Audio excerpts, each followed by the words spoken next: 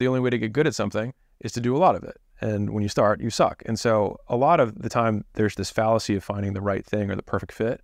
But one, almost every entrepreneur that I know has had many, many, many businesses, and mostly many failures before they had their success. Welcome to the game, where we talk about how to get more customers, how to make more per customer, and how to keep them longer, and the many failures and lessons we have learned along the way. I hope you enjoy and subscribe. People have made a lot of money. People have had huge exits. People that have private jets and multiple homes and massive bank account. Do you think the people that you know who have a lot of money are typically happier? Or do you know more people who are wealthy who are unhappy than happy? I think it depends on how they got their wealth. So I think if they were given their wealth, absolutely, I would say bar none, they are not as happy. And I think I won't even get into the why. I would say that's just my observation. For the people who earned their wealth, I would say many of them are, I would probably say the same smorgasbord as the rest of society, maybe with like one movement upwards, because money cannot buy happiness, but it can help you avoid pain. And so I think that's the hard part that is difficult. It's the same thing as health, where like money can help get the hospital, get you out of the hospital, hypothetically, but it's not going to get you into super fitness status. They're completely different continuums that people see as one straight line. And removing pain versus gaining joy, I think, are two completely different journeys. And so I think money helps absolutely decrease the punishment that we experience in life and the pains that we have to deal with, or inconveniences, for sure. Why do you think some people, I agree with that, and there's also some outliers where it seems like people with a lot of money almost have more problems, more pain, more stress, more overwhelm. Yeah. Maybe it's too much to handle, or everyone wanting something from them, or everyone's expecting something now from them. How do you learn to manage the approval or people-pleasing of others once you have more money, especially your own family, your own friends, who are now saying, oh, you've gone beyond where the rest of us are financially, and I want some of that, or I have an expectation. How do we overcome that, navigate it? I wholeheartedly reject all of it. Reject what? All of it, any expectations of me. And so my litmus test for doing deals, for giving jobs, any of those things for people that I know, is that you have to, it's actually the first conversation I had with Layla when it was our first date. So our first date, I pitched Layla on quitting her job and working for me, because I was like, this might not work out, but you should totally work for me. We'll make a bunch of money together. And I said, this compensation has to make sense for you independent of our relationship. So like, if we're not together, does this still make sense? If it makes sense, then we're cool. It's on your first day of dating. Yeah. If we're not together in a week or in 2 months, would this still work for you? Yeah. Yes. Yeah. It's clear. I saw talent, And I think that litmus test has served incredibly well for me. Is like, if you want to hire your mom, would you give somebody with your mom's experience the bookkeeping job? Now, if she's a 20-year bookkeeper, then yeah, maybe. And to be fair, but would you pay the bookkeeper $200,000 a year? I don't know. You probably wouldn't. So I believe in making all deals as though you weren't friends or you have no relationship. And if it still makes sense, then all of the relational benefit becomes as a bonus. Yes. Rather than, I'm going to amend the terms of the deal because of this amorphous value that we have, which can change. But if the deal is made logically, then conditions can change and you will still both always feel good about the deal, because it was made without the relational component. Because sometimes you have good days with your mom, sometimes you have bad days with your mom, and all of a sudden you're like, I can't believe I'm paying her $200,000 a year, right? I wouldn't. She messed up the books, and she took a course online, whatever, right? And so, but people make that mistake all the time.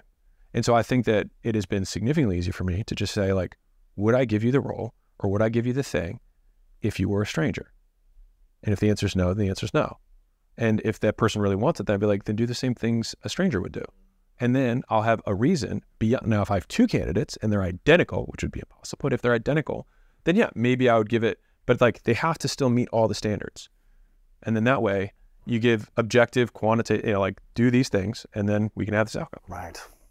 Seems like a lot of young people want to make a lot of money.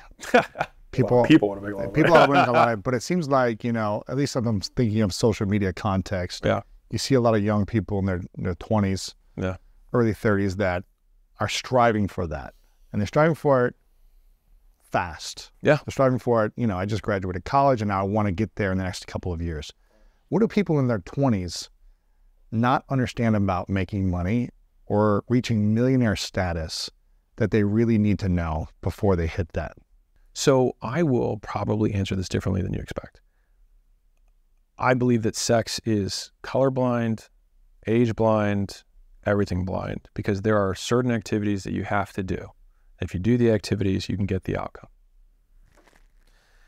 Now, if you're in your 20s, it's very difficult to do the amount of activities for a long enough period of time in order to get that. Now, you've got Ben Francis, who started Gymshark when he was 16 or 17 years old, and when he was 28, it was worth over $1 billion.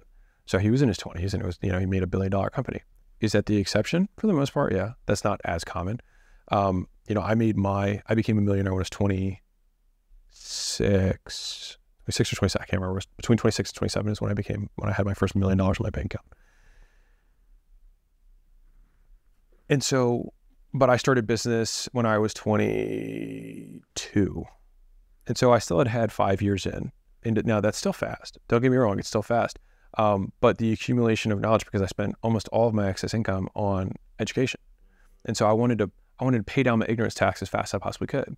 And so rather than buy the Bentley or buy the watch so that I could flex on it, I still split a room in a house with 6 other people while I was making $20,000 a month take home.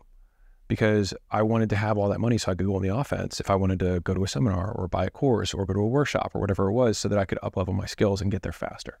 And so I think the idea that you want to get there fast is fine. It's just having a realistic expectation of how many skills you need to acquire to get there. Because if you have all the skills, because I think we'll have continuously younger and younger and younger millionaires and billionaires that are going to continue to happen, because now a viral idea, Taylor Swift was 16 when she started recording music. That was a long time ago, right? She's 33 now. Now she's a billionaire. You keep showing up consistently and building it. Mr. Beast is a billionaire. Yeah. He's 24. Crazy. So it's going to continue to go down as the access to education increasingly gets democratized, so more people can access it for free. And so a 9-year-old can watch. There's nothing that stops a 9-year-old from making and running a Facebook ad. There's nothing.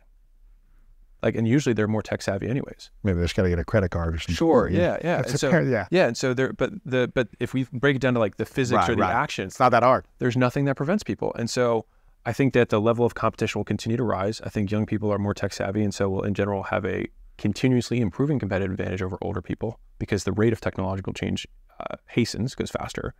And so the advantage of being young versus old is actually, I think, going to continue to expand, because tech moves so fast now that I think there will be more. What do you think about, I had a mentor once told me when I was 24, when I was broke on my sister's couch, and I was living for free. Yeah. I was not paying rent. I was, eating leftovers. Good life, man. And I remember saying to a mentor, I was like, man, I could really use some money right now. I could really figure out how to make some more money. Mm-hmm. And he said, money comes to you when you're ready for it. I was like, I feel pretty ready. Sorry. And he goes, yeah, it could come, maybe you get it and you're not ready and you lose it all because you're not emotionally ready. Yeah. So what advice do you have to people in their 20s who want to make a lot of money, but if they're not emotionally ready, what might happen to them? Everything is trainable. And so if we define handling money as a skill, then it can be learned. And so you can look at anything. If you were somebody who continues to hop from thing to thing to thing to thing to thing, and you can't stick with it, it's usually because you don't have the skill of sticking with something. You haven't been rewarded enough in the past for staying with something, or you haven't been burned enough from starting over. On your 5th time of starting yet another thing and not getting deep enough on it, you have to think to yourself, maybe this isn't the right way to do it. I love giving this kind of S-curve analogy, which hopefully your audience will enjoy. But there's 5 stages as I see it as somebody goes through the entrepreneurial journey when they're starting out. In the beginning, you've got the midline, right, where they start. Step 1 is they go above the midline, and they go to uninformed optimism. They see the grass on the other side, it looks greener, and they're like, my buddy's doing drop shipping, and he's making all this money, right. And that's going to be me. And then they buy the course, they start watching videos, they try to connect things break, they buy some inventory, they don't know how much to buy, and all of a sudden they go to the point 2, which is now below the line, which is informed pessimism. This is hard. Yeah, they find out all the things that they didn't know in the beginning. They paid down some ignorance debt, but there's still more to pay. And they're like, okay, wow. So they keep going because they're like, I got to figure this out. And then they go to point 3, which is the valley of despair, right? Which is where they're like, this isn't going to work. This is never going to work. And one of the hardest costs, and this is like what entrepreneurship feels like, if I can give it to anyone who's new to this, is the feeling of uncertainty that you don't know if all of the work that you've been spending all of your nights and weekends and off time investing in will ever pay off. And so it's this fear that you're wasting your time. But the reality is that the outcome isn't the thing that you're building. The person you are is the person that you're building, and that continues to work. And so there's a proverb in the Bible, I'm going to butcher it, but I think it's in all labor there is profit. And you can rephrase that as, as the work works on you more than you work on it. Say it again. The work works on you more than you work on it. Mm-hmm. And so it's about who we become while doing the work more than the outcome from the work itself. Because like I lost everything 5 years into my entrepreneurial journey, but I still had all the skills and beliefs that I had from before that. And then I was able to reapply those and then have a really, big outcome in what we have today. And so I remember when I lost everything that first time, I thought, did I just lose 5 years of my life? Like I just moved back. I'm at ground zero again. But I wasn't, because I had all these skills that I had learned, owning and scaling 6 gyms at that point. And so point 1, uninformed optimism. Point 2, informed pessimism. Point 3, value of despair. And then go to point 4, which is informed optimism. So now you do have a lay of the land. You understand that there's some skeletons. You do have to understand how you manage some inventory. You got to get ahead of some of the stuff, but you learn how to forecast. You can know that weekends you tend to do better and weekdays you tend to do less. And so you can dial back support on those days and dial it up on the other days. You start to recognize patterns. And so you start to know what you're doing, right? You're paying down all the ignorance debt. And then finally, step 5 is you achieve whatever the original goal was. But the problem is that most people go step 1, 2, 3, and then they jump back to step 1. With something new. Right. And so they go to yet again, the grass is greener on the other side, but what they don't know is that it's still fertilized with manure. There's still on the other side too. And so there's always everywhere. Let me get into real estate now. Let me get into this. Right. I'm going to do wholesaling and day trading. Yeah. Right. Of course, there's all these, quick make money things. But if you look at the people who are making the most money in it, they spent usually a significant amount of time. And I'm saying this again, but I'm bearing it for repetition, is that the Rocky cutscene lasts 2 minutes in movies and might last 5 years for most people, or 10. And I remember my neighbor, I met him when he was 15 years old. He now works for us at acquisition.com. But this is a cool story. So he's 15 years old and he's like, I want to be an entrepreneur. And so he worked out with me every day for a couple of years at my home gym. And so is he jacked now? Never more jacked than me. And so he then goes to college. And after his first semester, he's like, I don't know, like this is, I'm studying business. And I was like, dude, are you willing in this or not? Are you really doing this? And he was like, well, I'm not, school's not really blah, blah, blah. And I said, the world doesn't need another 3-1 business degree. Either crush school or don't go, if your goal is entrepreneurship. He's like, well, I want to be an entrepreneur. And so I apparently told him this, that he remembers because he brings it up all the time. But I said, you are afraid of going all in on entrepreneurship because staying in college is safe from an approval perspective. So you're doing all these side things, but you don't have to bear the brunt of failing because you're still in school. Yeah. It's like, so you need to get rid of all that. In. You're not exactly. All in. Yeah. And so he quit school and then he started on the call floor of Gym Launch. Now, well, that's not glorious. And to be fair to the point we're making earlier, I said, I can't get you the job. I won't give you a job. I said, I can get you an interview. I was like, it's going to be up to the sales manager and I'm not going to tell him that I know you. He was like, okay. I was like, you better be prepared.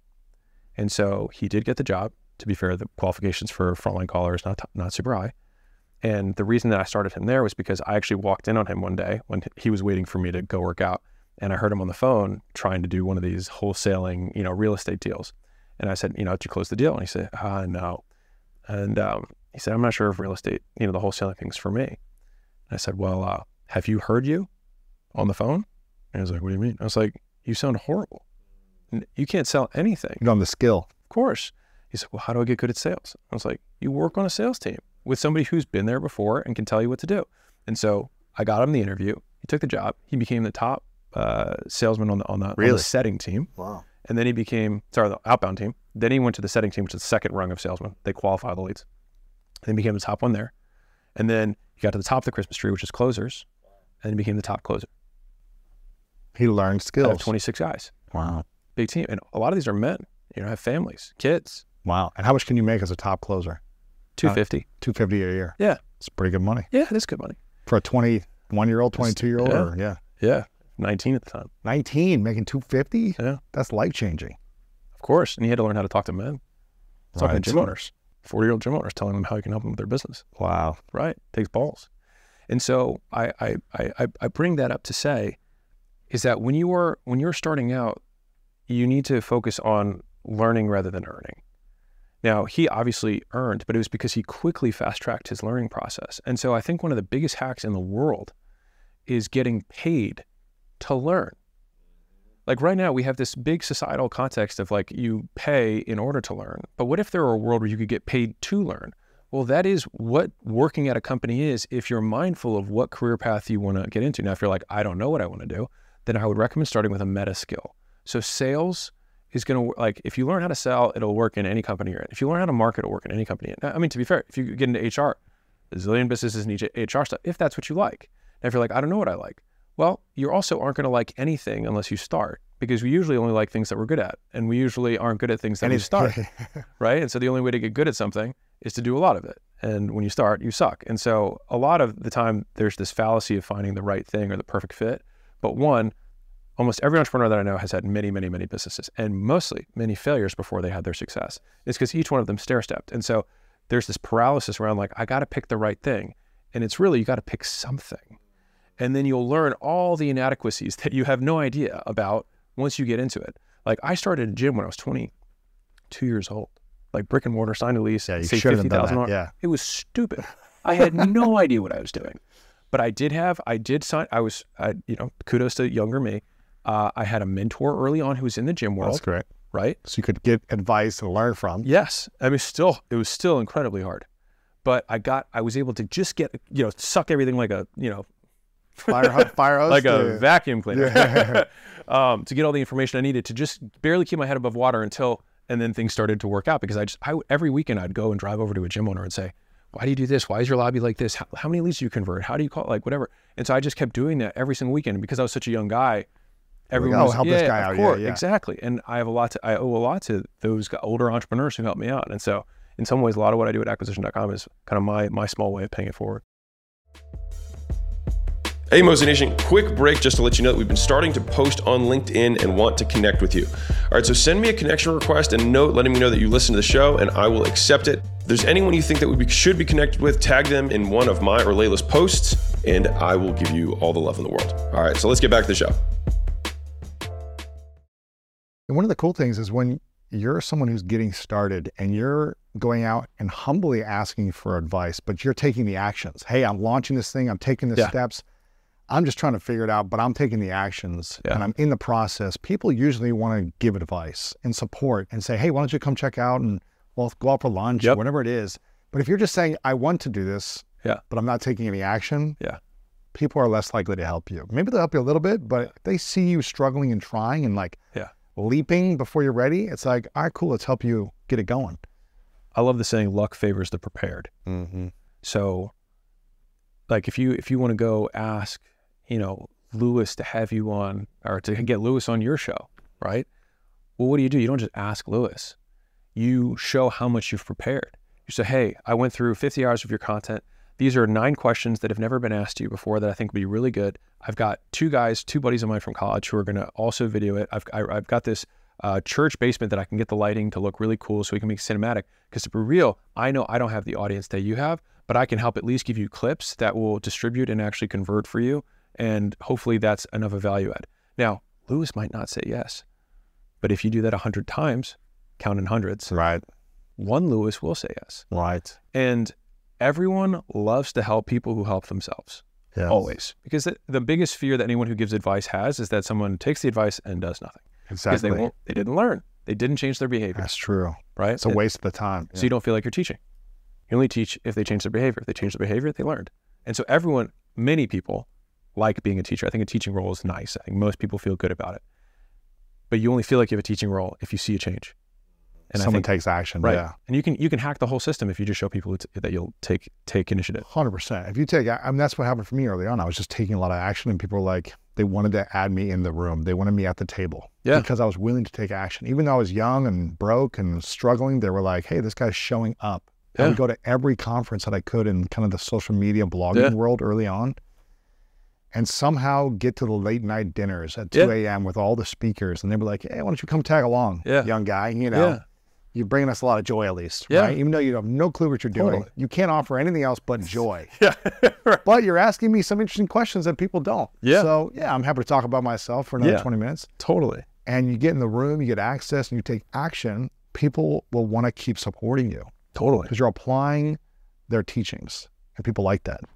Makes them feel important. It does. It validates, oh, I know something about what I'm doing. And that's good. You want to keep helping this person grow. What do you think your 85-year-old self needs to tell you now to get to where you want to be faster? Oh, it's funny that was the question. I mean, he would tell me. Speaking of the mentors. He would tell me, why do you want to go faster? Be like, why can't it take 10 times as long?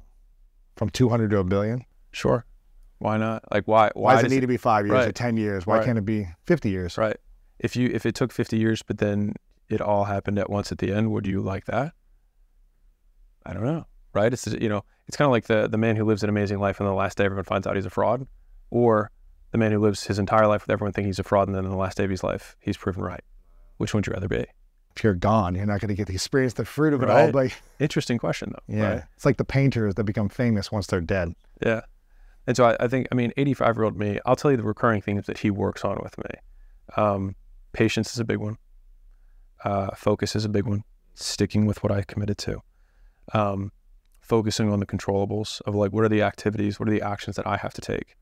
And being okay with potentially varied outcomes. Sometimes it's good, sometimes it's bad, but being consistently divorced from the outcome, but trying my absolute damnedest to make sure that everything that is in my control was done to the utmost. And we started there, but it's hard to understand the context. Like, you hear people say this, like, it's about the journey, it's not about the destination. And you hear people say, like, it's about doing the stuff, it's not about the outcome. And you're like, yeah, it's easy for you to say when you have the outcome. Right, when they've already made the money. Of course, I get it. But if you can make that flip, like, it's just, the hard part is the action is so much greater. If you really measured yourself by the actions you take, then you might be embarrassed. So you really hope to measure yourself on the outcome, because you can get by on sometimes winning when you don't deserve it. And so 85-year-old me never lets me win when I don't deserve it. Ooh, man, I would rather lose, but know I gave my all, than win and be like, I just kind of just barely showed up today. Right. You would know. I won, but it's because I had an inferior opponent. It's not because I played my best. It sucks to lose. To know, man, I freaking gave everything, every ounce of my energy and every trick and skill that I had to play this game and win it. I came short. It's going to sting. It's going to hurt. But at least I know I don't regret the effort that I put in. And I can be, like, here's a great example. This still haunts me today. 2002. It was October. So it's 21 years ago. Is that right? October 2002. You're old. Yeah, almost 21 years ago. Is that what it was? Were you 2002. We're playing, I'm playing football at Principia College, small school in Illinois. And it's my sophomore year there. My freshman year, I went to another school, so I transferred into this school. We're playing, and it's a tight game at home, back and forth. Can't remember the final score, but we lose by a touchdown. I score 3 or 4 touchdowns. I think I got an extra point. I got a 2-point conversion, and I had 17 catches for 418 yards. And we lost. In the last couple plays, we didn't score to go and win. And I remember being the last one out of the locker room. I was in the shower. I was so upset that we lost. And my coach comes in. It's kind of an awkward moment because I'm in the shower, an exposed open shower. I'm just like kind of pouting and like sad and depressed or whatever. And just like in there, everyone's gone. I'm sad we lost the game. And he kind of comes around the corner and says, "Hey, Lewis, good game. Just to let you know, you broke a world record today." And I go, "What?" And I go, "What do you mean?" And he goes, "Yeah, you had 17 catches for 418 yards. No one's ever done that in the history of a football game. You're a new NCAA all record holder. And I go, I'm sad and depressed and angry because I didn't do more to help us win, and we lost. Yeah. And at the same time, I hear that I did something that no one in the history of the world had ever done in the football game. And it was tough because I felt like, man, we lost, but I gave it everything. Yeah. But I was like, but could I still give it more? It's like, I don't know. Yeah. But I feel like, you know what, at least we didn't win, and I played to a lower level and didn't create that result. Yeah. At least I created something that for me, I can be proud of, even if we lost. It still haunts me that we lost. Interesting. But I know because we were behind, I had to give so much more than I was capable of. Yeah. And if we were winning, I wouldn't have gotten that effort out of myself. So it's an interesting dynamic. Yeah.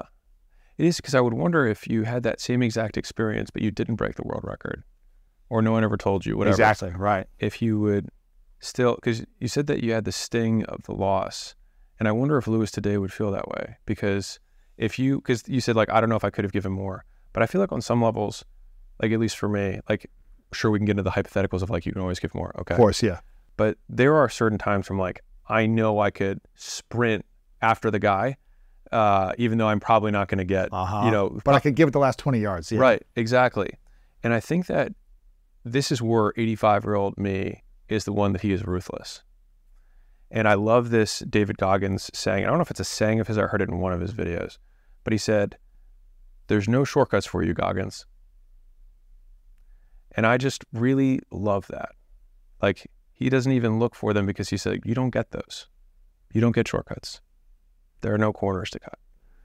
And that to me is like the embodiment of that 85-year-old self, because he knows if I could have sprinted or not. And so it's, if I can appeal to that man's incredibly high standards, which is why, like, commit to the journey is not the easier path. I think it is the harder path, because the standard is higher. And when you really do that, the winning does happen by default. But even saying that still makes winning the objective, right? And you're just saying this is a different pathway of getting to winning, but winning still kind of matters. It does matter. I think it's a both. The journey matters and the outcomes matter. The more because the outcomes also give credibility. Yeah, they give more context. They give more experience. They give more wisdom. Yeah. To the teacher. Oh yeah. If you had no outcomes, but you said, look at all the efforts I put in, though. But I put in 10,000 hours. Yeah. But I haven't sold a company. I haven't built anything because this is really it didn't work. Yeah. You need it both and. Yeah. This is really interesting, because so I think I'm like really liking this. So from a fulfillment perspective, yes, I believe that truly giving your all, actually, not like try your best. That's just like, it's repeated so many times that it's lost its meaning. But leaving everything on the field, having the tank on 0 or empty when you walk off, and truly knowing and looking at yourself in the mirror, like, I could not have done anything more. And it's tough to do that, because we're naturally built to conserve effort, right? And so you really have to push and overcome the internal mechanisms that you have that say, don't sprint the last 20 yards. Could I put a little more? Yeah. Right. And that's why, like, when I walked on stage for the presentation, I was like, I have done this before. I am prepared. I could not have prepared more for this in any way that would have been reasonable. And so to that degree, I can still define success that way. The outcomes will happen.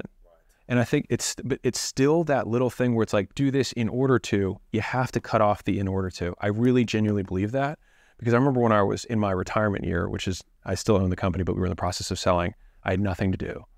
And it was an incredibly depressing year for me, which is why I've oriented my whole life around work, because I really enjoy it.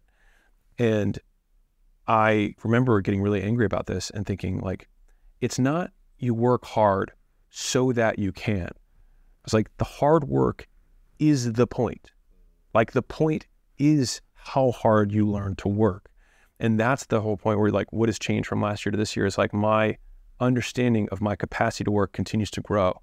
And so I am able to work harder, and therefore am more proud of the effort that I put into it, because at least for me, I feel like I know in the mirror, did I give it my all?